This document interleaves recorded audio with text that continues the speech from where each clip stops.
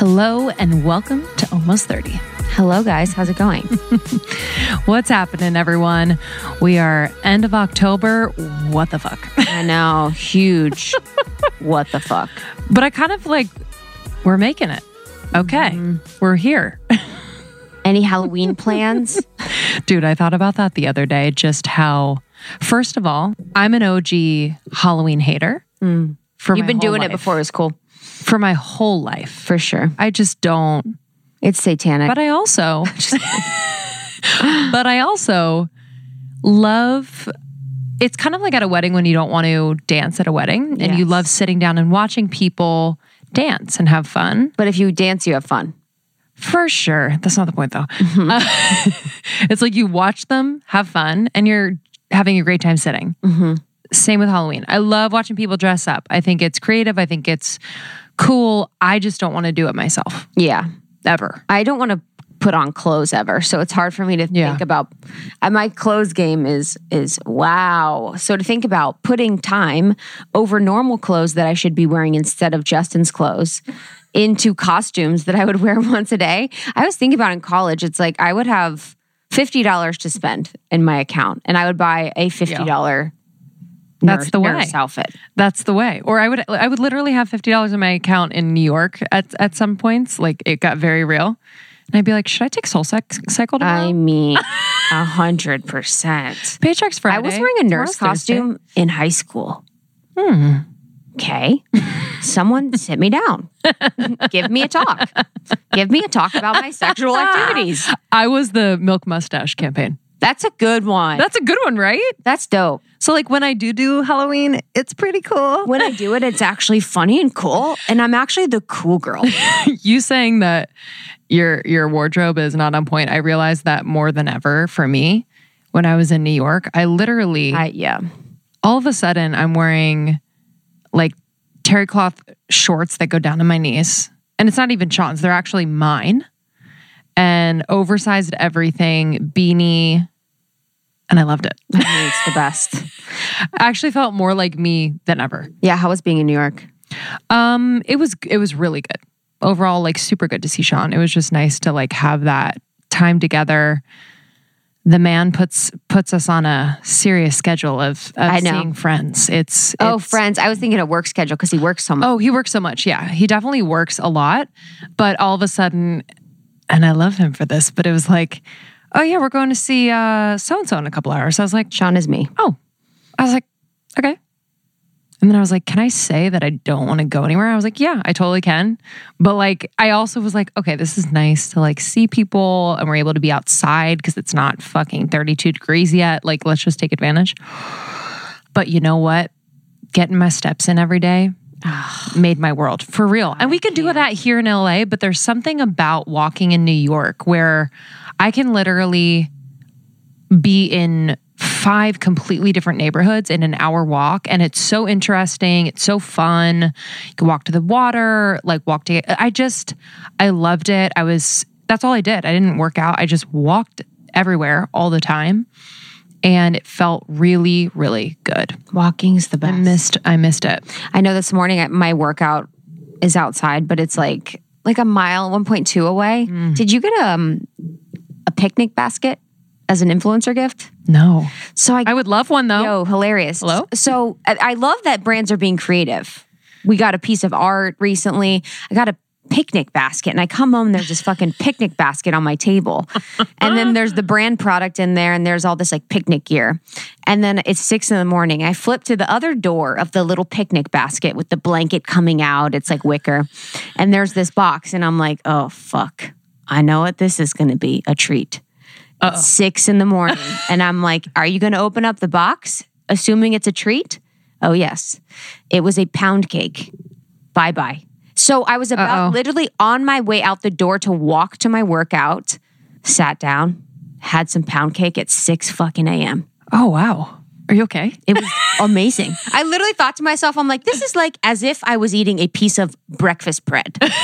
Like I was like, this is like my morning bread. I fucking love a pound cake. Dude, so it was no hate on moist that. as fuck. But at 6 a.m., I'm like, it's just, I don't even know what to do at 6 a.m. My brain turns off. Yeah. Honestly, I left my body. I literally left my fucking body. You're like ready to do sprints. Yeah, honestly.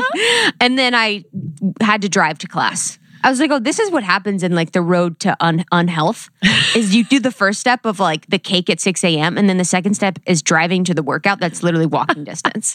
Oh, I see. And then of course, you know, you had to do the classic stuff the cake in the trash so you don't continue to like house. Pour water on it. I literally was like, that's so funny. I thought about that. I'm like, oh, I should probably fucking pour ketchup on this cake so I don't eat it. And I was like, no, I've grown up.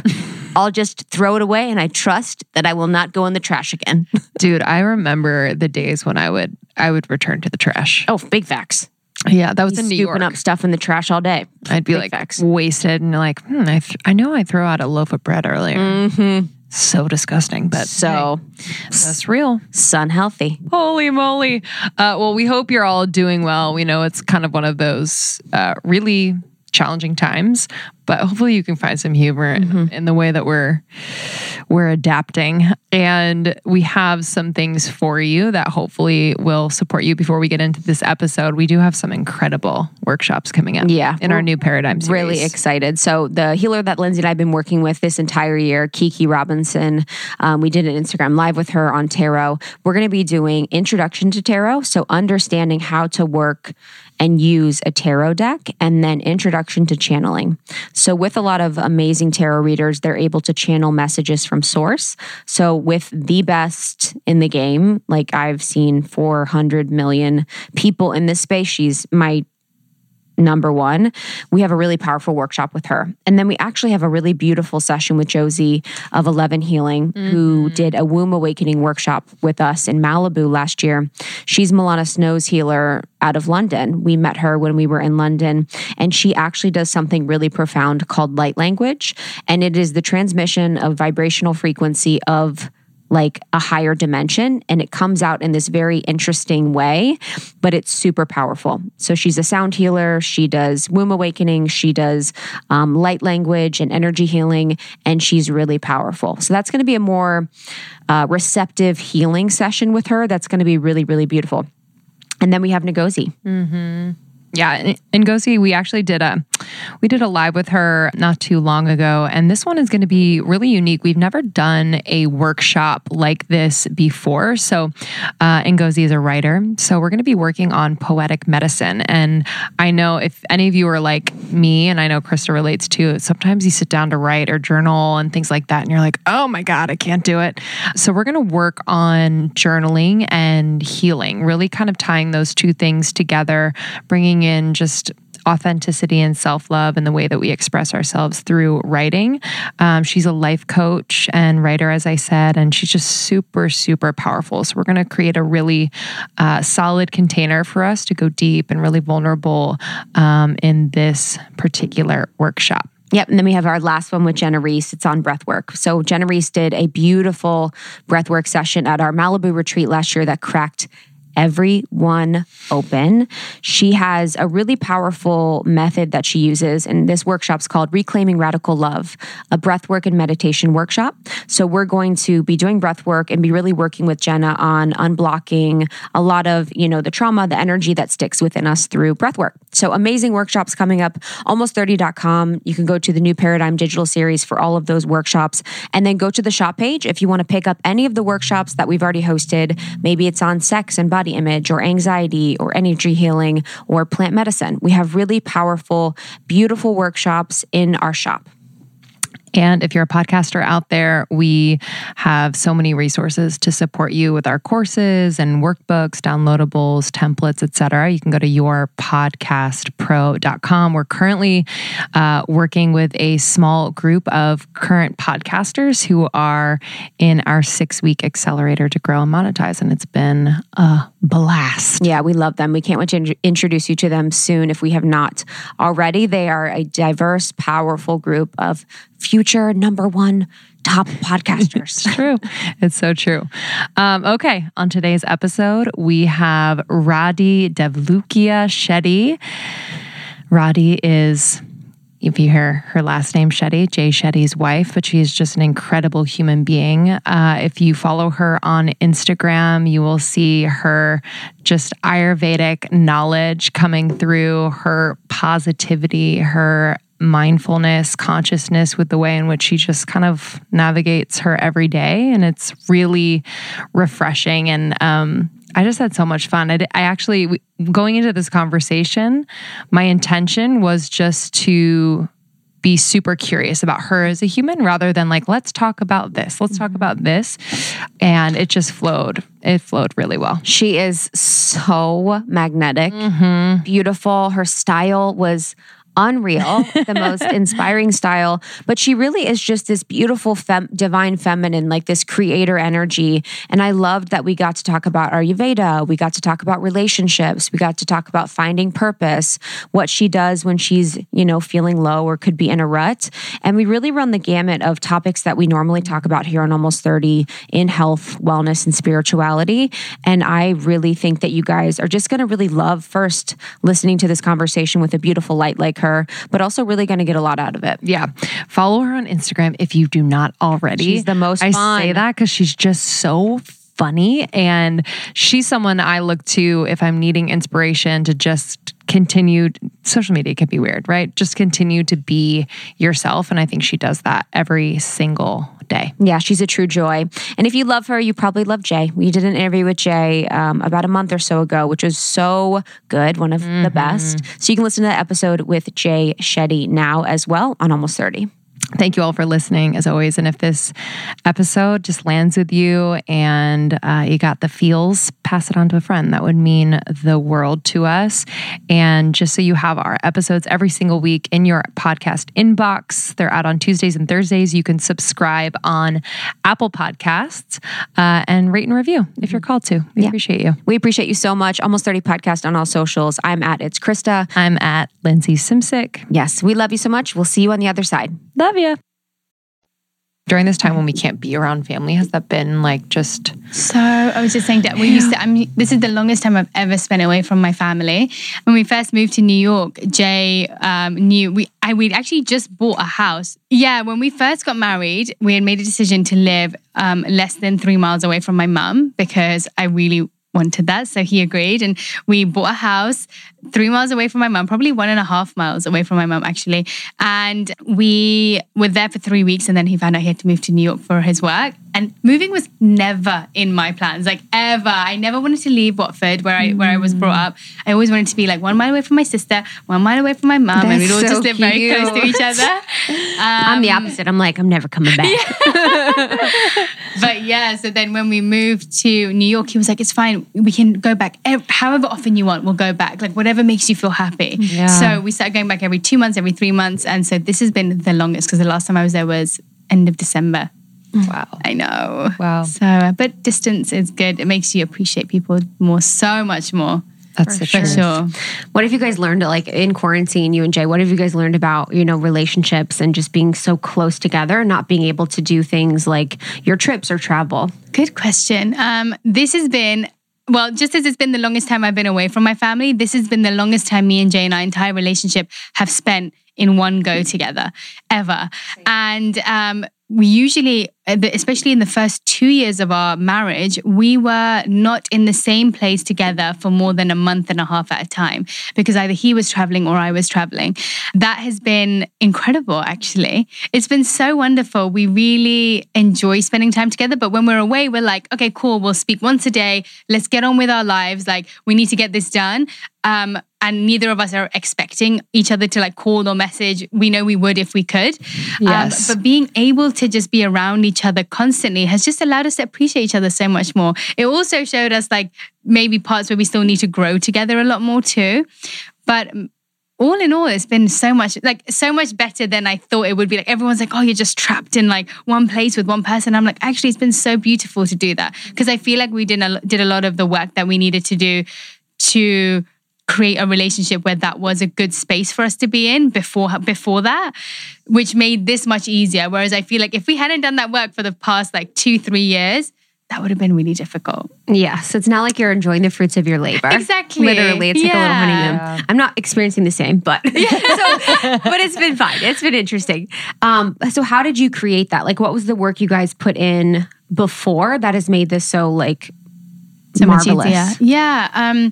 I'd say so. When we were dating, we spent a lot of time mainly around my family because, as I said, I'm a bit obsessed with them. But we spent a lot of time together too. But I reckon when we got married, it was obviously the time where we had so many changes. Like we moved to New York straight away. And that was just me and him. I didn't know anybody there. It was just us two. He was working a lot. I was at home because I couldn't work at the time in America. And so it was kind of like we both were in a space which was so unfamiliar. And so I feel that when things are unfamiliar, things end up feeling a lot scarier.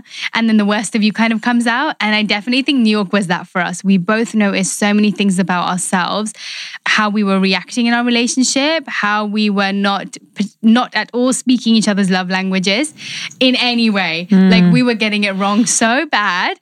And that was causing us to drift apart so much. And we got to a point where we were just like, okay, we could be in this relationship and be mediocre and cool. Like we definitely were. We weren't at a place where we hated each other. We weren't at a place where we couldn't stand each other.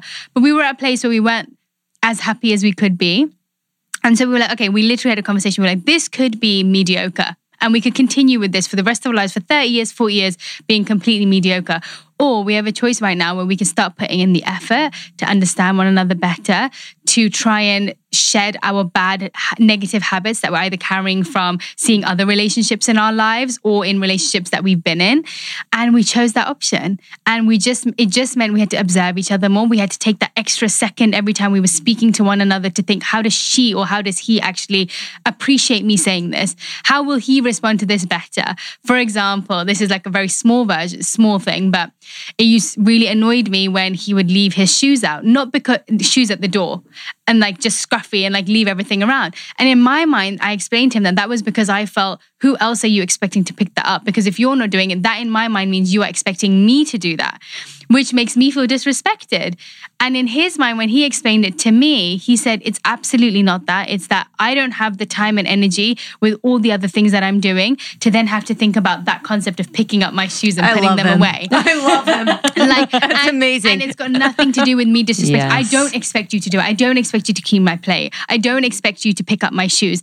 But I would appreciate it if you allowed me the time till the end of the day to do that. And actually, when we took the time, and that was such a small example, but something small like that can be like, if you're really annoyed at that person through all the random small bits, that one thing, you could want to chop their head off. It compounds over 100%. time. It could be, yeah. And so just the ability to explain to each other. So now when he leaves stuff around, it makes me feel like, oh, I love him enough to just pick it up because I know he's so busy. And I know it's not a disrespect to me. And that's what it is. It's knowing that that person's not doing things to disrespect you, which I feel like most of the time it's either you don't feel heard or you feel disrespected. And so we had to weed through all of those things that made us feel that way. I wasn't speaking his love language. I'm acts of service constantly. So me cooking for you is like, I love you and I'm pouring my heart into this. And me cleaning up is like, I'm doing something that's contributing to this relationship. But for him, it's like, he's not acts of service. He's like quality time. And I know his words of affirmations in some way. And he really likes, you know, me saying and appreciating him, whereas I haven't been like that before. So I think it was really, you know, working our way through all of those things, which took 2 years, 3 years. And then we finally, as quarantine hit, we were like, oh, this is a lot smoother than we thought it was going to be, because I guess we've started the work at least. Yeah. I love that. The reality of our relationships, like so much of it lives in our heads. So it's really cool to like have these relationships about what is going on in our heads. So for you to say like, hey, I actually assume that you would think I would pick that up. Literally, I'm sure 85 light bulbs went off in his head and he was like, oh my God. Yeah. So it's just really beautiful. That's why, you know, I think this time is, you know, as hard as it is for a lot of people, it's also this gift to just strip away all of the busyness, the noise, and actually have really honest conversations about how you're feeling. And it makes you just, you know, and I know actually know quite a few people who've broken up during this time. Yes. And I actually think that it's quite it's actually quite liberating because a lot of the time we fill ourselves with that noise on purpose because it's so scary to face the reality of whether it is a romantic relationship or a friendship or whatever it is. With relationships, it's easy to pick out the good, which is great, which is what we should be doing. We should be trying to find like the beauty in everything. But at the same time, we can fill ourselves with so many other distractions and noise in those relationships that sometimes the bad does outweigh the good and we're not recognizing it because we're ignoring it. And so I actually think it's really liberating to be able to strip it all away and face something that's probably fearful and scary, but really see a relationship for what it is. And I think that's the same with friendships too. I think lots of people have really recognized who their close people are to them and for the right reasons rather than the wrong ones. For sure. And I just, in talking to Jay when he was here and even just talking to you before the interview, it's so cool and apparent that you both are so different, but that you balance each other out. I'm curious, like how you see that in the relationship. We are so different. Like everybody, well, the only thing that people think we are the same is people are like, you guys look like brother and sister. Honestly. Well, actually, I don't think we do. But yeah, no, in personality, we're so different. And, a lot of people ask me, like, do you feel really pressured and like feel like you have to perform because of how high performing he is? Because he is so, he's someone, and that's purely through his monk training, that he's so attentive, he's so focused, he doesn't waver in like what he wants to do, he's so determined. And I'm very different. I sometimes want to do this and I sometimes want to do that. And I'm like, every like month I'll be like, I don't know what I'm doing and I don't know whether it's a right or wrong. And it's actually so beautiful because what I feel I've experienced in the relationship is an acceptance of the qualities of each other and an appreciation for it. Like, I appreciate that about him so much, but at the same time, I don't feel pressured by him to be that way. He doesn't expect me to be him, and I don't expect him to be me. And actually, I think if he was me, our relationship would not work at all. And we wouldn't have got as far as we have. And if I wasn't, and if he was like me, if he was like me and if I was like him, I think we would butt heads so much because we need, it's like water and fire and like, earth and air. Like you need the stability and you need the frantic and you need the exciting, but you also need the grounding. And so I think we've managed it because we both appreciate one another's qualities and we choose to see, in every single friendship or relationship, it's like you can choose to see the differences as things that could separate you, or you could choose to see them as something that's so beautiful and so unique about that person. And yes, every quality, like, for him, as determined as he is, that could also, if he's too determined, it can make him frustrated and agitated quite easily. And so I recognize that, but I also have a relationship with him where I can be like, listen, I can see you're a bit out of balance right now. You need to do this. Like you need to ground yourself a bit. You need to calm down a bit. You need to slow down a bit because as beautiful as that quality is, it can also be, everything has a good and bad to it. Mm-hmm. So I don't know whether that answered your question. Definitely, yes. For the, you mentioned love languages, which is, I think so many of us are fans of love languages. Yeah. What is another tool that you guys have used, besides that as like an understanding of the way you guys communicate on that level? We're not, another tool that I use is a lot to do with Ayurveda. Ayurveda is actually just this ancient health science in India. It's actually the most ancient health science to have existed. Are you guys quite familiar with it? Yeah. So I relate to him as his elements that he's made up of predominantly. So we all have all elements in us, but for example, he's definitely got more fire in him. And I've got more earth in me. And so sometimes I'll be like, that's why I said out of balance, because sometimes I'm like, your pitta, which is a dosha of Ayurveda, which is a way that you can determine your body type, and that constitutes more of fire. So I'm like, your pitta is way off balance. We need to give you some serious earth or like some grounding because, or cooling, he needs a lot of. And so I actually have learned a lot about him through his elemental composition, because I'm like, he's fiery, he needs this, and this in his life, whether it's environmental, whether it's food. And for me, I'm kapha, which is more earth and water. So I know I actually need someone to like push me and drive me. I need fire under me or people that are fiery around me.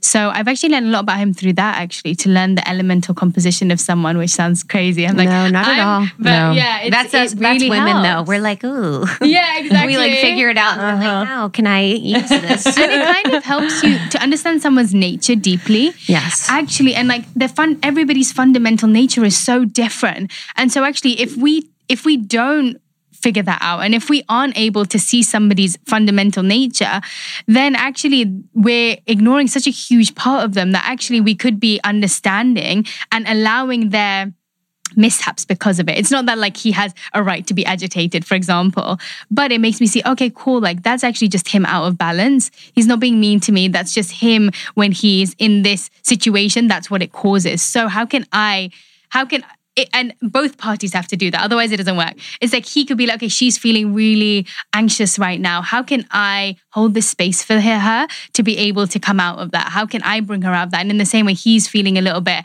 agitated right now. How can I hold the space so that I don't fuel it further, but I can actually help calm it down? And I think that's so important because it's so we know everybody that we're close to. We know their spots to push to get them agitated or angry, and that's the hardest part. Actually, I think a lot about love and relationships is, and actually showing deep care for someone is, even if I know your push points and even if I know how to make you angry, even when I'm so angry, let me not do that, because out of love for you, I don't want to do that. Mm-hmm. And I think that's slowly I've learned that that's actually such an integral part of whether it's a mother-daughter relationship or a sister relationship or a romantic relationship. Yeah. It's really important. And it's super like reactive. Like you were saying how in New York it was like very reactive. Oh, and yeah. Also, I was thinking about the environment of New York too. Sometimes it's like, and depending, you really need like the earth and the grounding. Oh, you do. As like kind of a support when you're in New York, and it's hard to get, but it's like you have to make the effort to do that, because I found myself to be very reactive when I was there. Yeah. It's definitely got that energy. Totally. You mentioned, and we know this about you, just that you are so multi-talented and just interested in so many different things. And it's really cool to see. I'm wondering if you ever feel challenged by like the ability to focus on one thing and or channel your creativity, and how you do that. Well, I'd say when I first got to New York, which was maybe 5 years ago now, I went through such a breakdown of really not knowing what I was good at. Like I had no idea what to do. I felt like I was seeing Jay succeed, which I was so excited about, but it then made me reflect on my skills, and I was like, what do I even have to give? And everything he was doing was giving back to so many people. And I was like, I need something in my life, and I want something in my life where I feel whatever skill I have, I'm able to recognize it and I'm able to give it to other people. And I really struggled with that so much, because I felt like I was just mediocre at everything. And I felt like I was like, oh, okay, cool, I'm okay. I was either mediocre or really, really bad at it. And I was like, well, how do I figure that out? And I went through a sad phase where I was like, I'm just not good at anything. And then I realized that everybody has something. And like, even if you don't realize it, you have to do the work to try and figure out what that was. And so I always loved health and nutrition. I actually studied as a dietitian and nutritionist. And then when I moved to New York, I actually everything that I've ended up doing has just been a very beautiful, magical, random interaction with someone that sparked something in me. So I met an Ayurvedic practitioner and Ayurvedic chef called Divya in New York. And I just was like, I am obsessed with this human. I need to just study her and I need to just be around her. So I just became her assistant in her cooking classes. And I was just like, I just want to learn from you and absorb you and like in any way possible. So let me just follow you around and shadow you. So that's what I did. I helped her in her cooking classes. And then I went on to do a yoga teacher training there. So I'm a yoga teacher technically, but I've never practiced it. I didn't actually end up following through with it, but it was the most beautiful way that I found myself. Through that yoga teacher training, I found out so much about me, so many unhealed things that I had to deal with.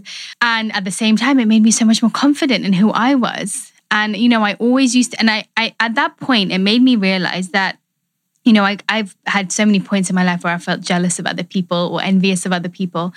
And I realized that actually that had nothing to do with them in any way. It had nothing to do with even what they were doing. It was me seeing someone have that spark of purpose and happiness and joy through what they were doing. And I was like, it's not that I want to be them. It's not that I want to have what they have. It's that I want to feel that joy in myself and that like that contentment in what I have to be able to give to other people. And I was like, wow, like that's actually such a beautiful feeling to know that, you know, jealousy actually for me comes, or dissatisfaction comes when I don't understand who I am and I don't understand what I have to give to other people. And actually, we all just want to give to other people. And the problem is if we don't know what we have to give, that's actually where the frustration for me came from. And I feel like that's probably for many people. Yes. To your point of like, oh, I did yoga teacher training, but I didn't end up teaching, but like you use that practice. I use it so much. Yeah, I've heard that so much with people with yoga teacher training. They're like, oh, they didn't use it or they did it, but it was just profoundly transformational for them. It takes you through such a journey. What is that like? Because you said there was unhealed parts of you that it helped heal. Yeah. So a lot of it is to do with breath work. Like you do a lot of breath work practice in it. And actually breath is so linked to your emotions. And actually it says that we have so much stagnant energy that, let's say you go through something traumatic in your life, you end up, and if you don't process it, whether it is a loss or a breakup or whatever it is, you end up holding that in physical form in your body. Like energy is trapped in your, there's different channels in your body. There's physical channels like our digestive tract, but then there are subtle energy channels in our body too. And it says that if we don't go through the healing process, then actually those things get trapped in different parts of us. And actually we feel that pain physically, but we also feel it emotionally. And then that trickles in. In Sanskrit, the word is samskaras, it's called. And that basically is almost like footprints that are left on you from past experiences, past anything that you've gone through leaves some scars. And if you don't end up working through them, they get deeper and deeper. And so it really just helped me see parts of me that I really had to work on and that were really dark and that I really needed to. And I had so much, I really had very low self-worth, maybe? Yeah, very low self-worth growing up. And I knew it was purely based on, I grew up quite overweight when I was younger. And it made me realize that I had so many doubts in myself from growing up. And I think the problem is sometimes when you have doubts about yourself physically, it ends up seeping into how you feel about so many parts of you. And I'm like, that's so sad. Like I grew up and I was like, that is so sad that I wasted so much of my, and everything happens for a reason. But in hindsight, I'm just like, I feel like I wasted so much of my teenage life thinking that I just was not worthy. And that seeped purely through physical. And then that seeped into so many places in my life that I ended up at the age of 3 in New York, not having no clue about what I have to offer to people because I had not appreciated anything about myself until that point. And I was like, wow, like we base it on, and obviously it's based on so many external things. And yoga teacher training made me realize that actually all those external things, even if I had 100 people every single day telling me how amazing I was, how beautiful I was, how incredible my mind is, whatever. And if I didn't feel it, and if I wasn't able to appreciate certain things about myself, it will not make any difference. And that was really liberating too, because it's like, actually, that's what it was. It was liberating to know that every single thing that I allow to affect me and every single thing I feel about myself is purely and solely me. Like, it's all me. And I was like, that is incredible. And that helped me so much because I now am able to snap myself out of things so much faster. I'm able to recognize and spend time with myself enough. And that's another practice that yoga teacher training taught me, to sit with myself. Until I moved to New York, I would have every single person in my life tell me, and I'd want people because I didn't know what I wanted myself. I'd constantly want my mum to tell me what I wanted to do, my sister to pick things for me, from like my cutlery that I want to buy to like the wallpaper. Like everything was decisions that I would want everybody else to make for me because I was too lazy and I was unaware of the fact that I knew nothing about myself. And I wanted everybody else to tell me it. And so yoga teacher training taught me so much, but those were some of it was the most incredible, life-changing thing that I did, for sure. Super powerful. Yeah. That's amazing. Yeah. You're so confident, like, but in a way that is like very much, I think to your point of like just knowing it yourself, like it's not that like things are validating you necessarily and then you become confident. But are there like daily practices that you have that just support that? Yeah, definitely. I mentioned that we were moving around a lot and I really needed an anchor for me because I felt that wherever I was going, everything was changing around me. Everything, like the place would change, the place we were living would change. I didn't have anything that was constant. With you and Jay, right? Whenever we were traveling around. And the only thing that stayed constant for me was my meditation practice, which I could do anywhere, anytime. But I love having a routine. I've always loved having, a specific thing that I'm doing at different times of the day. And so for me, my daily practice is I usually wake up around 5:30-ish and then I boil my water because I have a little digestive and detox tea in the morning. And then I sit down for my meditation practice, which usually is about an hour and a half. But I built up to that. Like I started in 2012. And at that time, I was like, you know what? If I started hearing about meditation, I used to wake up to my mum praying every single morning. Like she's been very spiritual growing up. So is my grandma. And it was always a beautiful practice, but I never really connected to it. I really just saw it as more of like a religious thing. And as much as I appreciated it, I didn't have a deep connection to it because I hadn't invested time in it. And so when I did, it was after university, after college. Came back home and I started going to the temple that was close to me where everybody would meditate in the mornings. And I made a decision that for at least 30 days, I was going to go there every single morning and just participate in the meditation that they did in the morning. And that would be me waking up at like 4:30 in the morning and getting there for 4:30 in the morning. And 30 days went by and I did it every single day before work. I would go there, be there from 4:30 to 7 a.m., go home, change for work and go to work. And every single day I did that for 30 days. And then I was like, you know what, let me keep going. So I did it for about a year and a half. And it was incredible because I feel like with meditation, as with anything else, for example, if you want to become an Olympian, if you want to do it, you just have to pour yourself into it to really feel the benefits of it, to really feel the like spark and magic of it. And once I did those 30 days, I was just like hooked. And I was like, I need to feel this and I want to feel this constantly. And it just became part of me. And I would feel if I didn't do it, the difference in my heart. And I call it a bhakti bubble. Actually, bhakti in Sanskrit means love. And I found that if my meditation practice is strong and it's good, it almost forms like a bubble around me of how I react to things, how I perceive things, how I interact with people. The person that they receive, me as a person that they receive is far better when I've had my meditation practice. Totally. And so that's something that I've held on to, not only for myself, because there are so many days where I wake up and I'm like, oh, just lie in. Like, you should just sleep. Like, it's okay. And then I'm like, no, because this really does make me a better person for other people. And I think that pushes me even more. It's like, I know I'm snappier. I've got a worse relationship with people around me if I don't do it. Bottom line. And so I'm like, well, it has to be something I do.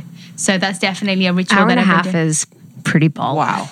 That is baller. And just intense. silence. No, I do mantra meditation. Oh, you do? So I do breath work beforehand or before and after I'll do breath work.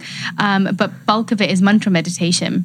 Wow. And the reason I actually tried many, many different types of meditation, but the reason I love mantra is because, our senses are so wanting to be stimulated. Yeah. And I find that if my meditation practice has a deeper focus where all of my senses are being absorbed into it. So that way with mantra, we also hold beads. Like I hold beads while I'm chanting or meditating.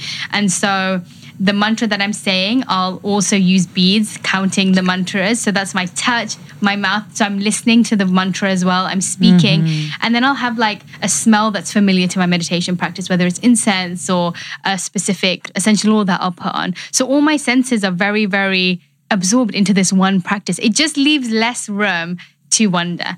And I find that, sacred mantras are so powerful. They've been spoken for so many years by so many incredible people. And I really connected to it when I started doing it. And I found that it has melody in it and it's got so much depth. Words are so powerful. Like words hold so much energy. And sometimes silence, I found for me, I love silence too. But in terms of connecting deeper to myself, I found mantra was more powerful. It says that mantras have a cleansing effect on your soul and on your heart, and they help you really dig deeper. And so I found silent versus mantra was a much more powerful mantra was for me. What's the mantra? The mantra is Hare Krishna. Have you heard it? It's Hare Krishna, Krishna Krishna, Hare Hare, Cool. Hare Rama, Rama Rama, Hare Hare. It's actually just 3 words: Hare, Krishna, and Rama. And so Hare is basically writing female energy. Krishna means all attractive, so everything that's like all attractive, and it's also another word for God. So there are so many names of God, but Krishna is one of them. And Rama is directly translated as like reservoir of pleasure. So it's all talking about let everything that is just the sweetest, the kindest, the most loving thing just come to me and open me up and open my heart. And it's just it's a mantra for surrender. It's a mantra for opening your heart and soul to just anything really, but just really cleansing. It's meant to be a very cleansing mantra. Love And I've that. definitely felt the effects. I love that. Yeah. And then last one on your thing. What's in the detox tea? Oh, the detox tea. Okay, I literally just, I've been speaking about this so much lately because it's done wonders for me. It's cumin, coriander, and fennel seeds. So it's equal parts of all 3. And you boil it in water for about 5 minutes. And throughout the day, I actually just keep refilling. So those seeds will be at the bottom of my pan. And I'll just keep refilling water into it and I'll drink it during the day. You know, herbs and spices have such incredible effects on the body. And I always talk about my spice box as being my medicine box because I truly believe, having grown up in an Indian family, it's been the base of so many things. And I've literally not really used medication my whole life. I've been purely through nature, and I hope to stay that way. But, you know, that's how I've been so far. And I think, you know, if we learn the benefits of spices and herbs, we have these things which are not expensive, that are pure and natural, that can really, really enhance, support, and nourish our bodies. But cumin, coriander, fennel are seen to be tridoshic in Ayurveda, which means good for all body types. And they're seen to cleanse, detox, and purify on a subtle level. But if you're having them every day, they really have that effect. Wow.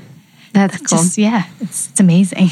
Do you, since we're on herbs, do Yeah. you use them outside of the body too? Do you like make, because your skin is so beautiful, your hair, I'm like, what are we using? Well, there are, in Ayurveda, it talks about ojas foods. Ojas means vitality. So it's all about, imagine like all the foods and activities that you could be doing to increase the vitality and nourishment in your body that nourishes your cells so deeply that it provides that glow, the thick hair, the healthy skin, whatever it is that you feel you look your best in. There's also specific foods for that. Definitely herbs and spices are in that category. And I just try and keep everything very simple. Like simplicity is really beautiful, especially with food. And so, you know, lots of the fresher, the better. There's another word that's called prana, which means life force. And prana is in food. Imagine like the best fruit and vegetables that you can get are the ones that you pick from your garden and you eat. So let's say you don't have that, but still try and go as fresh as possible because that's when the food has its most vitality. So if you have a choice of having, I don't know, canned peaches instead of a fresh peach, eat a fresh peach. The nutrients are far superior in that than it's going to be in something that's canned or frozen. And so I do try and keep to my pranic foods. High pranic foods are just so important. And in terms of external, again, I just try and keep it natural. I use oils. I use things with like 5 ingredients or less, you know, in them. And I make my own face masks, sometimes with like avocado and like turmeric. But I really think there's only so much you can put externally. It has to be a lot more of what you're feeding your cells and your bodies to deeply nourish them. Totally. I think especially for skin.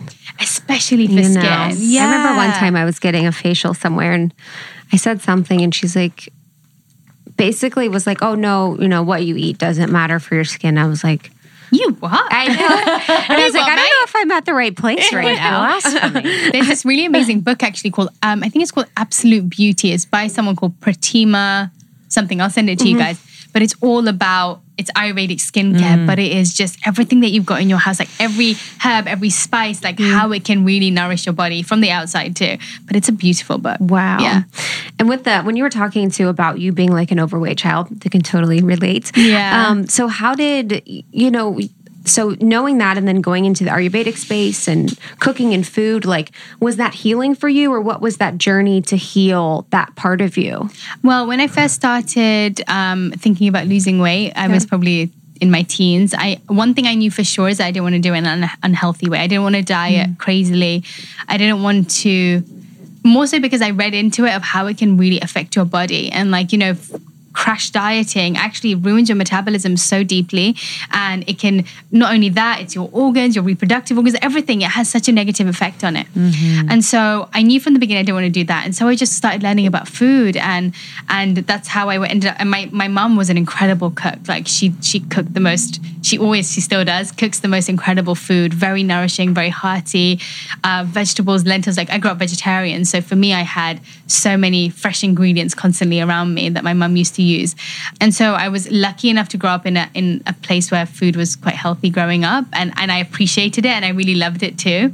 But then honestly, I've always loved the combination of, I grew up in London, but I have an Indian background. And so really merging the two has been something which I've done a lot in my recipes. And I love that so much. Like, you know, we're used to having burgers and whatever, but let me try and infuse a bit of Eastern culture into it too. So instead I'll do like a spiced sweet potato burger with like chutneys and aromatic herbs and whatever it is. Like I really enjoyed doing that from a young age. And so at university I would cook for all of my flatmates. And yeah, I think Ayurveda though taught me that, and so has actually in the different ways that I've been working out, that I feel so much that health is so much more about how you feel and really tuning into your body than it is about how you look. Because I remember going to so many classes, and after I started really practicing Ayurveda and started understanding my body better and what strength really feels like to me and health feels like to me, I would go to like a Barry's boot camp, for example, and I'd see someone who was much smaller than me, and also someone who was much more musclier than, like much bigger than me. And I realized that like it visually you can never tell someone's health or strength. Yes. And so I would be able to outrun someone who like looks far leaner than me, and that was what was really cool, because I was like, all body types are so different and so unique and so wonderful, and trends just come and go like the wind constantly. And so I was it really made me appreciate my body so much more, and appreciate what I thought were flaws as not being flaws at all. Like we don't have to think of anything about ourselves as flaws. We just have to think, and as soon as you change your perspective in that way, you just learn to appreciate it. And that doesn't mean you can't work on yourself to become fitter or healthier or change your body, but just understanding like where that lies in your self-esteem or self-worth is what's important, I feel. Yeah, like how you define it. How do you, love that. I'm curious, like how you feel about Instagram. Because I freaking love you on Instagram. Yes. And like speaking to, you know, the trends and just seeing, you know, a certain body type, and you're like, oh my God, I need to work out or eat a certain way to be like that. And I think thankfully, like, I don't know, this is a blanket statement, but in my 30s, I'm like, I'm cool with how I feel. You know what I mean? Like there's just kind of this settling into yourself that happens, I think, a little bit later. But yeah, I'm curious like what your experience is with such a big platform. Yeah, you know, I can definitely say that I had gone through that feeling, especially when you move to like America. I don't know, for us, as soon as you move country or something, you're like, oh my gosh, you see all these different types of people and the glam and all of that. But I think, you know, as dangerous as Instagram can be, I think that now there are so many people coming out that are really promoting just being yourself. Like so many people coming out and just being, and by that I mean they are very transparent with, you know, they come on without makeup, and I think that's a big deal. And I know that sounds so lame, but at the same time, it's a big deal, because otherwise people genuinely believe you look like that all the time. And I think there are plenty of ways that you can go down a very negative rabbit hole. But the way I stopped it is like every time I would go through my feed and I'd see something that I find triggers me in a negative way, I'm just like, do I really need, like, I don't need to be following this. Do I want to be following someone that I feel has an unattainable body type that I think that I want? No. So let me just remove that from my feed. Let me just remove that from, I think it's perfectly okay to remove things that don't serve you in a positive way. And if that means you mute them, if they're your friends, then that's okay. Just mute them. Like that's fine for you to do that. You may not want to delete them, but to really remove those things that make you feel negatively about yourself is important. But at the same time, it's important for you to work on yourself as well, so that you're able to come, because you can't just live in a bubble. And so I actually think that And actually, I think confidence is purely that. It's being comfortable in your own skin.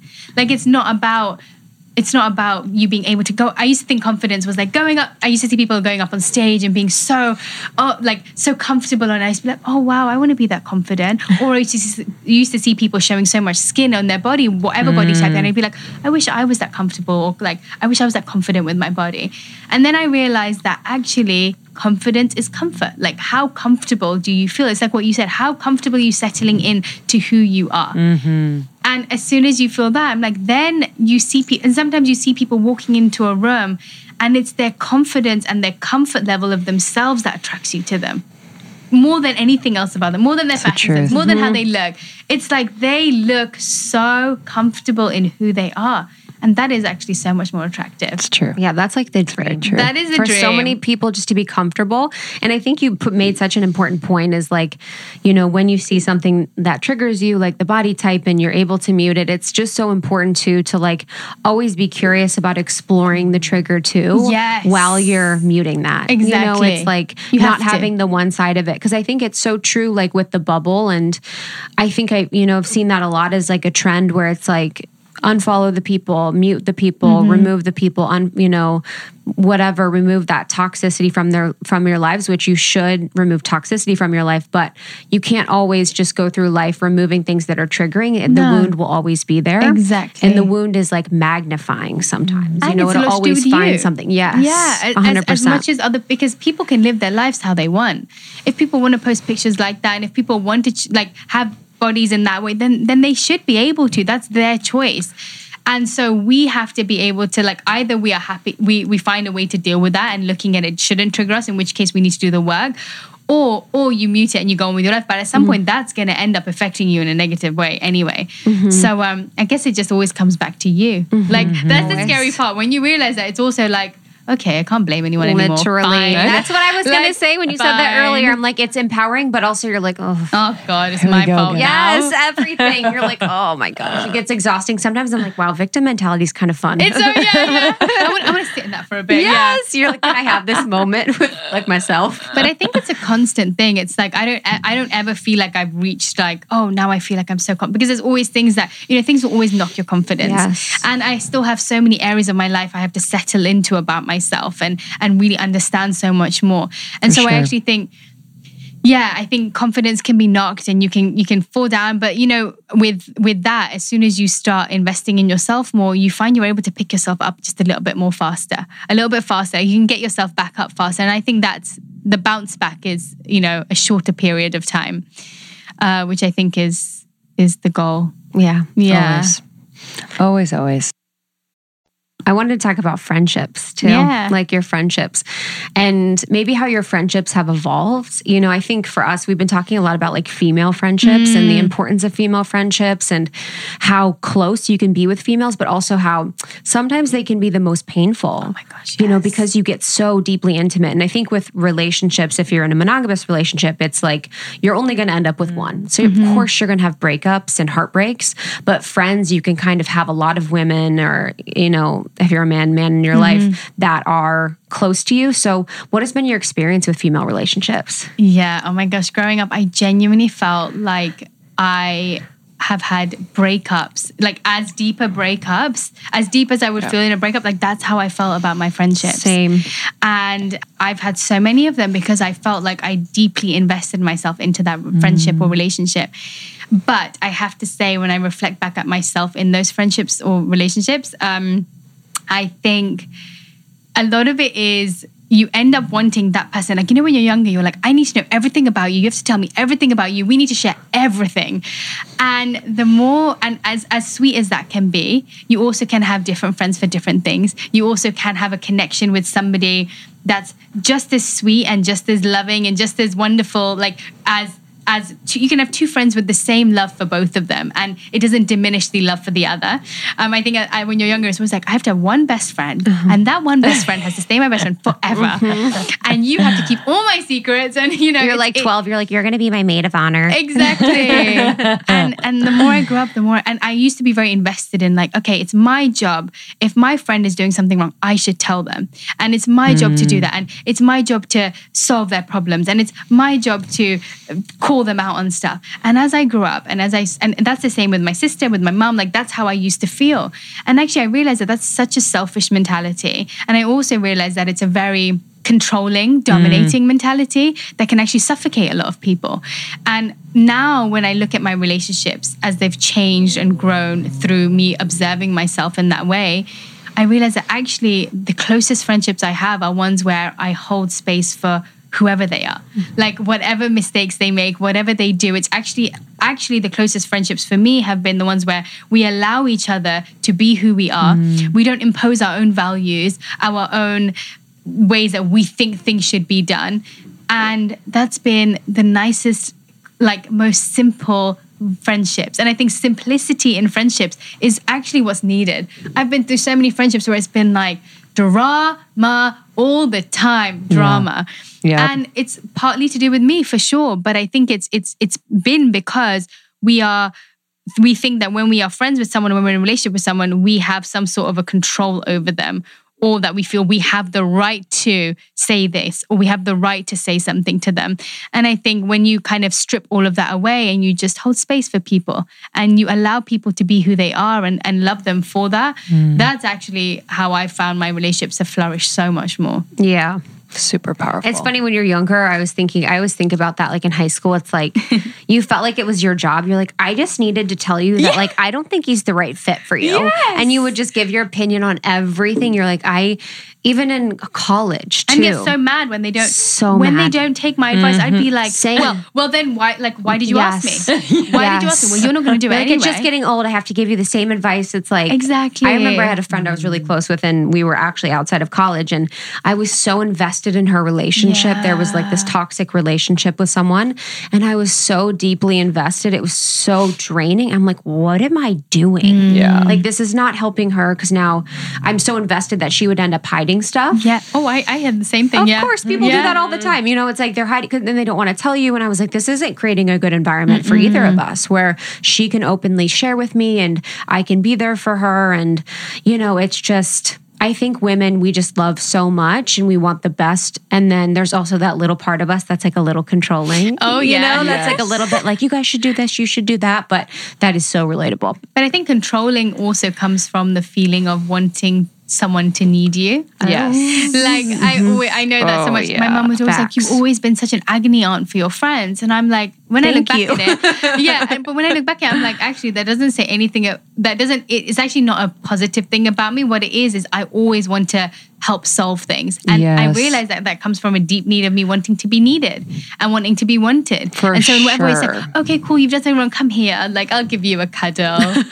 Okay. And that's another thing about confidence, right? You end up feeling like you get your confidence or your self-esteem from people needing or wanting you. Yes. And And it that gives can be you something dangerous. to do. Like it was like, Yeah. I needed to get a life. Yeah, Like, exactly. what am I doing when I'm like, so, you know, it's just like, there was like a codependency there. And focusing on other people Yes. means you don't have to focus Yes. on you. Exactly. That's what I was That's the gonna whole say. thing. That's so much easier. Oh, Yes. let me solve your problems Yes. because you've done something so bad, but I don't want to acknowledge what I've done. So 100%. let's talk about you. Yes. This It's isn't about so me. true. Yeah. So true. It's so true.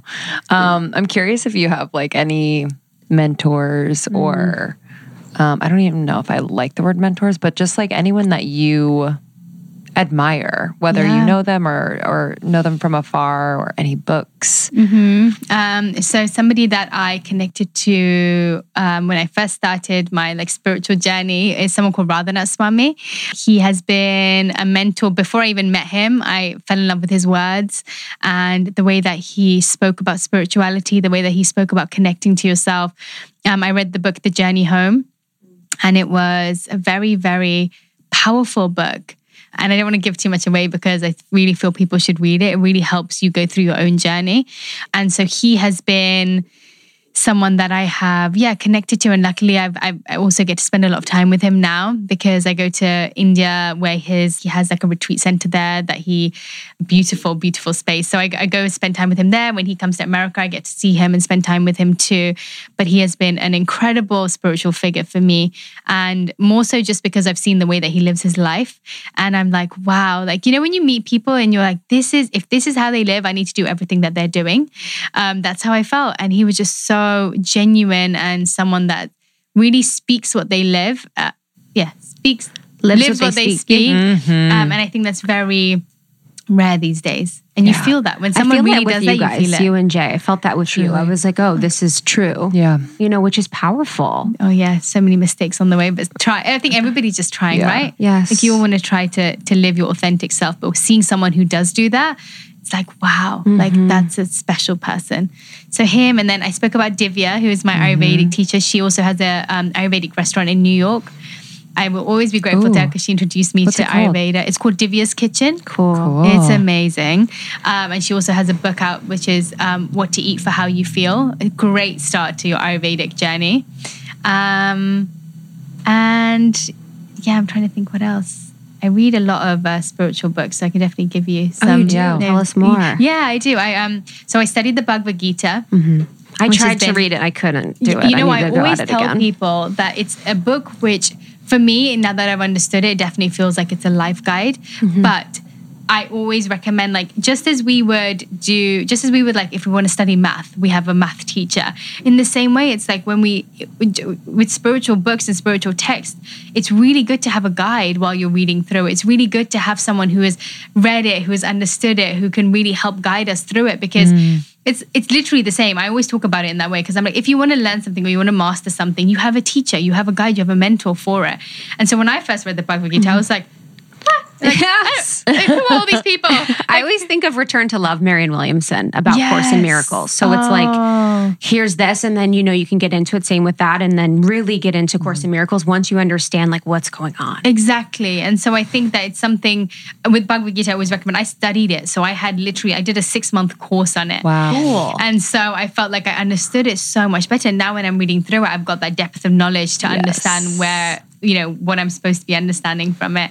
So the Bhagavad Gita, and then, Radhanath Swami has another book called The Journey Within, which is the sequel to The Journey Home, but that's wonderful. It's an incredible book, full of conversations that he's had and just life lessons that you just need to have in your life. Like, just, you know, anything that reminds me of how to become a better person, I am all for it. And those are the books that I constantly go back to read. And right now I'm reading some Ayurveda books, but they're a bit more like, I like being a nerd. I love reading about like science and Ayurvedic stuff. So I'm reading stuff to do with that. And I'm reading a book called Surrender, which is by another Indian Swami.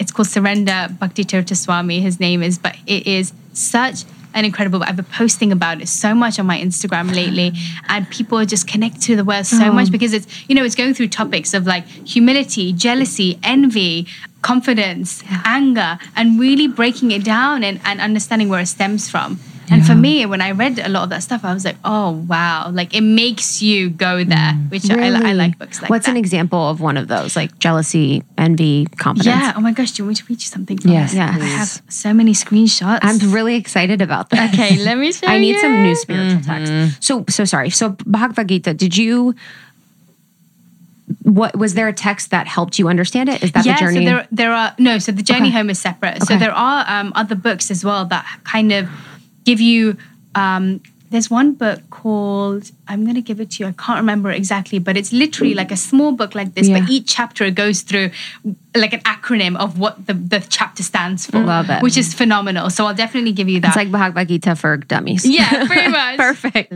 Acknowledging that the false ego is part of our consciousness, now we need to question ourselves constantly about the source of our behavior. Ask yourself, are my actions motivated by a desire for fame and adoration, or are they motivated by a longing to be fully present for another? Do my words stem from a hidden need to make the best arrangements for my own comfort, or do they come from a genuine desire to make the best connection with another person? So that was one of the pieces. But there are so many like good nuggets like that where, let me do one about envy and jealousy, because that was such a good one. It's so funny. I could never see you being jealous. I feel like it's just... Everyone is. Yeah, everybody it's such an innate is. quality. But it's funny, I could never see you. I feel like I've definitely curbed it now. I used to do this thing where anytime I felt it, or anytime, you know, when you see someone, you're like, oh, you look so beautiful, but your mind's kind of like, oh man, I wish I looked like that. I didn't like having that feeling. Like, I really wanted to speak what I was feeling. And I wanted what I was feeling to be a good thing. For sure. And so I used to have these, every time I had conversations like that, when I was going through my that phase of my life, I would come home and I would write down how my mind had that conversation and how I had that conversation, what I said out loud and what my mind was thinking. And then next to it, I would write down what I wish my mind was thinking and what I want my mind to eventually think. And genuinely, it trained my mind so well. And eventually, it ended up making me feel that way. And so every time now I end up having any conversation, which now I feel like is a lot rarer than it was before, but that practice is what helped me get out of it. I'll be like, this is what your mind was thinking, like, but this is what I want it to be thinking when I am saying those words. I want it to be real. Yes. Let me read you one more bit. Yes, please. Normally, people are not ready to help another. If they do help, they will only make the effort if it does not inconvenience them. They will assist only if it will not disturb their own egocentricity and individuality. Then they can tolerate the idea of extending themselves and giving their mercy to them, as and when they desire. Or they can tolerate the idea of giving to their subordinates because it reinforces their own position of superiority. Enviousness means focusing on what is constantly happening to me, for me, by me, and about me. Within this paradigm, you has very little significance to me. Only if you are bothering me in some way does the I pay attention. Wow. That you need to read again, but it's That's really good. huge. Yeah, it's so true. It's like I always think of, and when I read a few bits like that, and when I read it, I was like, it's so true. You are so happy supporting and giving to somebody when you feel like they're below you. But as soon as you feel like they're catching up to you, as soon as they're like in your rearview mirror and you're like, oh, they're catching up, like, or they're getting attention for the same thing I am. Yes. It's like, hell no, I'm not going to help them. Yes. And that's the problem, right? It's like we feel like it's not out of ego. We do it because it feeds our ego, but actually we think we're helping other people. And that's why it's so important to be so aware of helping this person, because would I be comfortable with this person overtaking me in what I'm doing? Like, because sometimes support does that. Sometimes you can help someone and it might push them to a point where it outruns you. Yes. But that's also okay. And I think that's the point. Like when we're helping people, we shouldn't fool ourselves into believing we're truly helping from the kindness of our heart if actually we're not doing it for that reason. And I think that was a huge revelation for me. I was like, yeah, it's so true. Wow. If I'm helping you, am I helping you for me to feel cool and to feel like I'm doing something? But secretly I'm thinking, I'm going to help you up till this point, and then we're done. Like, wow, yeah. I learned that like in LA, especially, which sounds like it wouldn't happen here, but I feel like we just have such a really solid group of friends who are all in their own right, really successful in different ways. And I think like normally it would kind of make me feel a certain way. I think like quote unquote, like old Lindsay would kind of feel like, are you all in the same space? Kind of different, like same-ish, but like doing different things. Yeah.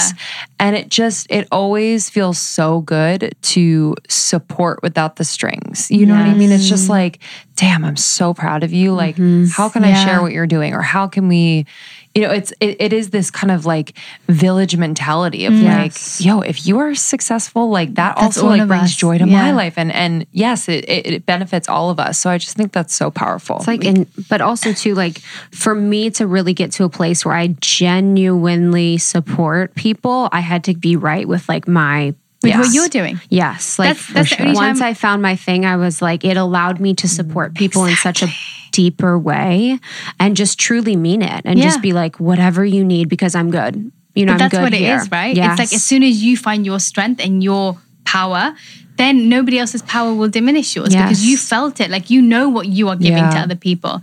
I feel the same way about LA. LA is probably the first place I feel like I found such a incredible group of friends that are all in so many different fields and doing so many different things, but are killing it and in their own way. And it's so amazing to see everybody support each other.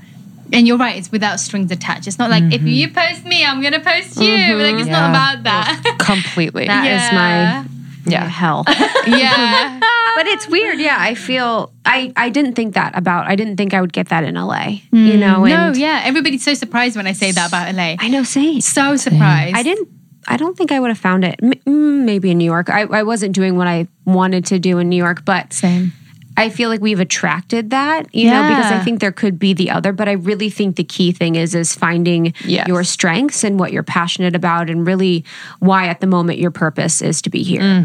You're standing in your power. Yes. And then everybody else, like, and that also allows people, because I always find sometimes, I don't know whether you felt this before, but when you're around people who, sometimes I feel I can't be who I completely am around people who I feel maybe haven't found it. Yes. Not because I think that they're like, not even because I'm thinking of their jerseys, because I'm like, oh crap, I don't want to talk about this because it just feels like I'm just, you know, with the people that I feel I've found that are on the same page as me, I feel like I could talk about everything and then never be like, oh, she's being big-headed or she's boasting. And I would never talk like that either. But I'm able to express the things that I'm doing and the joys that I'm getting out of the wins that I've had in my life without feeling like they're judging me in like a superficial way, because they also have had their wins. And so sometimes when you end up being friends or having friendships which are, I don't know how to explain it. Do you know what I mean? Literally exactly what you mean. Yes. I think about that all the time. Like our friends are so successful and every time we hang out, it's so positive and everyone's like, I'm doing this. I'm excited about this. This is amazing.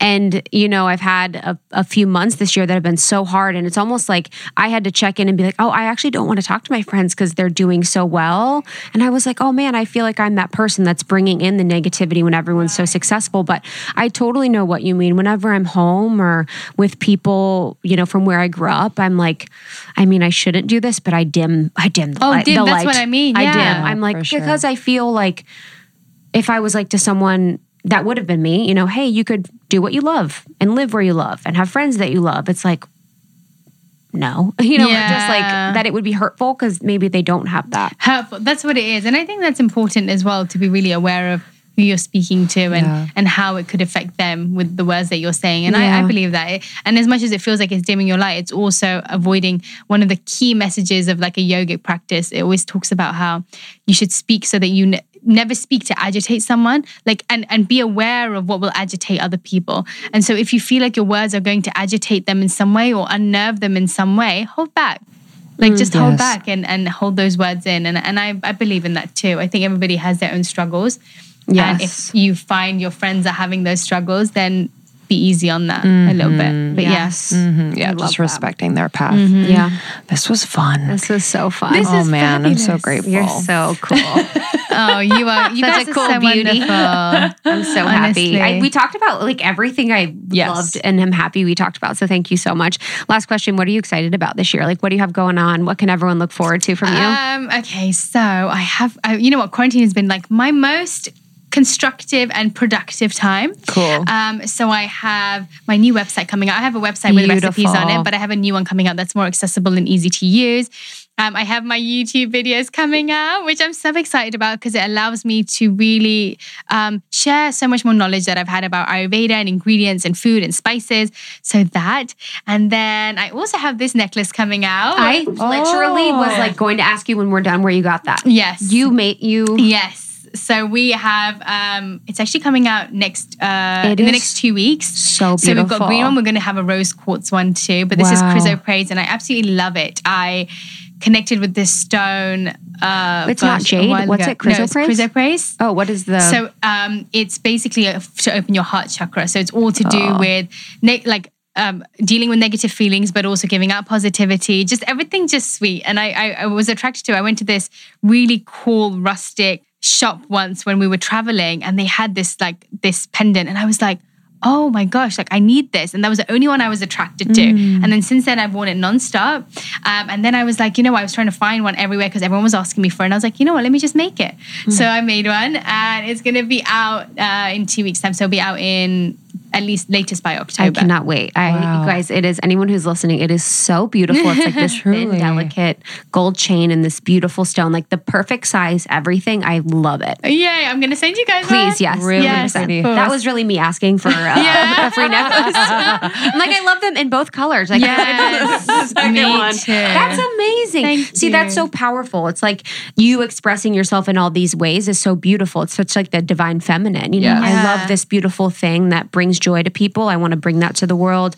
I want to bring this new vision of my website that's more accessible and beautiful. And you just like holding it down at home, like being such a like non-ego support. I think, you know, just for people listening before our interview, it was really beautiful to me when we were talking about Jay's book launch, when you were like, he's having to get up in the middle of the night and do these interviews, and that you just kind of like let him and just are not, you're like happy about it. You're excited for him. And for a lot of people, sleep is very delicate. And for myself, it's very delicate. So catch me in the right or wrong time when I'm sleeping and I could be like, oh man, this is like annoying. But it's so beautiful that you're just like happy and you're like, I'm going to stay here and I'm going to let myself wake up and fall back asleep as many times as I need. I think that is like so supportive and just, I love it.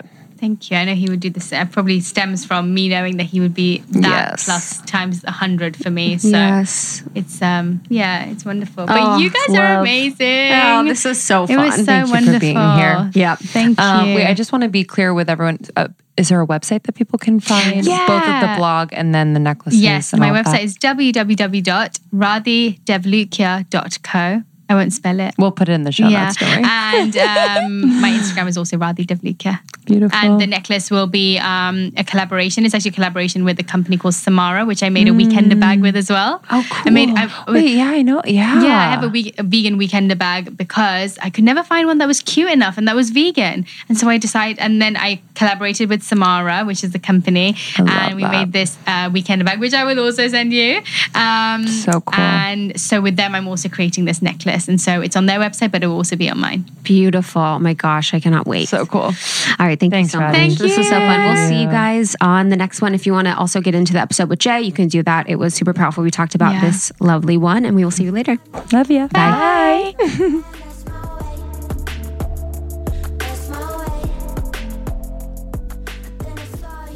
Thank you so much, Radhi. That was a blast. That was so much fun. She's a new friend and she's so incredible. On Instagram, she brings me such joy and also lots of value. And I just really enjoyed this conversation. So if you feel like it resonates, would love for you to send with a friend, someone that is a fan of hers, someone's a fan of Jay's, or even just someone that wants to hear a little bit of that good juice she's got for us. Good. Tag us on Instagram if you're listening to the episode. Tag us, tag Radhi. We appreciate you.